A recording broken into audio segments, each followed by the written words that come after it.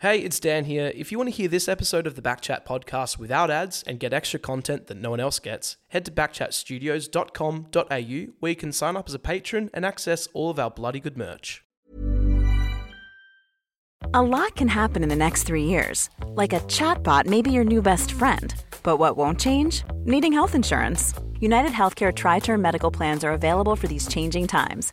Underwritten by Golden Rule Insurance Company, they offer budget-friendly, flexible coverage for people who are in between jobs or missed open enrollment. The plans last nearly 3 years in some states, with access to a nationwide network of doctors and hospitals. So for whatever tomorrow brings, United Healthcare Tri-Term Medical Plans may be for you. Learn more at uh1.com. Many of us have those stubborn pounds that seem impossible to lose, no matter how good we eat or how hard we work out. My solution is PlushCare. PlushCare is a leading telehealth provider with doctors who are there for you day and night to partner with you in your weight loss journey. They can prescribe FDA-approved weight loss medications like Wegovy and Zepbound for those who qualify.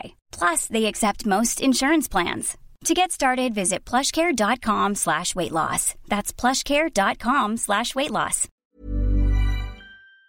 What made him a great commentator?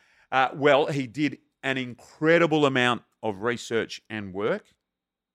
And that, you'll never, ever not be able to do that and be good. Yeah, you've just got to put the work in. But he was also the most naturally brilliant and talented commentator you could get. So what a combination.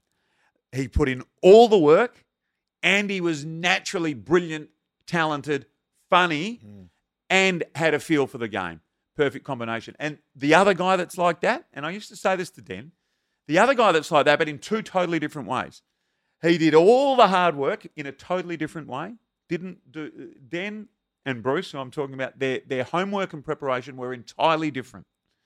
And the natural flair was entirely different. Dennis was that metronome, the tick, tick, tick, the beautiful smooth voice, rise when the big moment. Bruce was 1,000,000 miles an hour all the time. Everything was up, go, fast, stop, go, fast.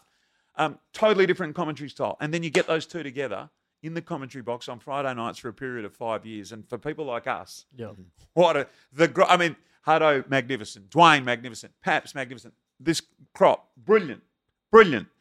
But we will never, ever get two so brilliant and so talented, but with such different styles, together again like that. We were all blessed to have those years. It's a great Yeah, shout. it's elite. Very Yeah. good. What did you sort of learn from Dennis in that preparation stuff? Because that I've seen commentators with their books and their fine writing, and it's all. What sort of stuff did you pull from him for your prep? And it's funny. So Dan showed me what he used to do. Sometimes you could over prepare, sometimes you could under prepare. I think the thing that's most important, and he's know the players. If you know the players, everything else sort of flows from there. Dan also had his humour and had his, obviously the comedieisms as they became known. There's a book here somewhere. We've got him. And funny, because Dan wasn't especially, Dan almost got a bit shy about those. Like, he liked them in the moment because obviously he put some work into them. But he was almost a bit, like, by the end, and I know he said, and this is something that would not be as immediately obvious. So everybody that lauded Dan thought the brilliant lines were brilliant, right? Dan, I think, was almost a bit worried that, have I made this almost a parody? Is that what I'm going to be remembered for? But, of course, us mere mortal football fans, we just loved the whole package, didn't we? That was the cream on the top. He had the beautiful voice, and that was the other part of it. He'd done all the homework. He had the feel for the game. He called the big moments so well, and he had those brilliant lines. But Dan was a little bit worried. I'll tell you something else about the two. So, on and off for 25 years, Dan and Bruce stayed at the Grand Hyatt in Melbourne, in Collins Street, from Friday to Sunday, almost every weekend for 30 weeks of the year. Do you know, in 30 years of staying at the same hotel, almost every weekend, I said to Dan early doors when I was starting to travel with him, so Bruce would be there, and Lee. So that was the 7-team hotel. So all the guys that were travelling would stay there. But honing in on Bruce, because they were the callers, they had the rhythm together, they had the great connection. Now, how often do you catch up with Bruce for breakfast? This is about the 26-year mark at this stage when I asked the question. She said, yeah, we had breakfast once. Yeah, we had breakfast once. Okay. How often do you catch up for dinner? Annie was over, Bruce's wife, and V was here once, and we had dinner once. I said, oh, well, you meet in the lounge. No, not really.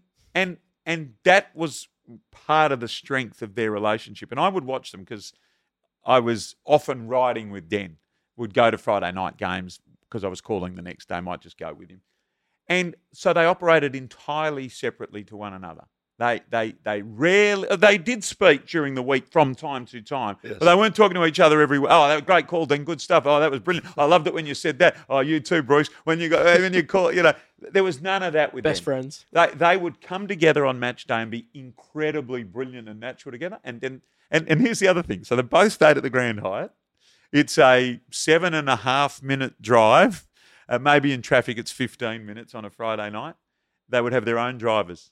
They would go at separate times, they would arrive separately, and they would leave separately. And maybe that was the great secret or strength of their relationship. They loved and respected one another, but they weren't in each other's pockets. And I tell you, speaking of great days of my life, late last year, Bruce messaged me, said, I'm coming to town. Can you organise Den? Funny, I was almost. Can you organise Den? Let's go for lunch. Text Dennis. Yeah. Well, no, he did, but can you organise Den? Knowing that probably I'd make it happen. And yes, and we had lunch at a restaurant in the city, and for 2 or 3 hours, again. So this is the two great men back together.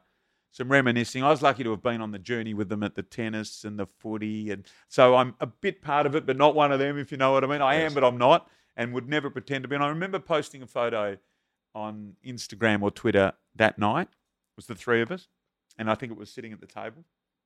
Just go, you'd know this. Anyone in our profiles knows it. Feedback comes thick and fast on social media. We love the good and the bad. Correct. And in the spaces that I've entered into, there's a lot of it that's on the negative side. No problem for me. I can handle it all. But I reckon of my posts over the last 5 years, that photo with some little line that I wrote, what a catch up this was today.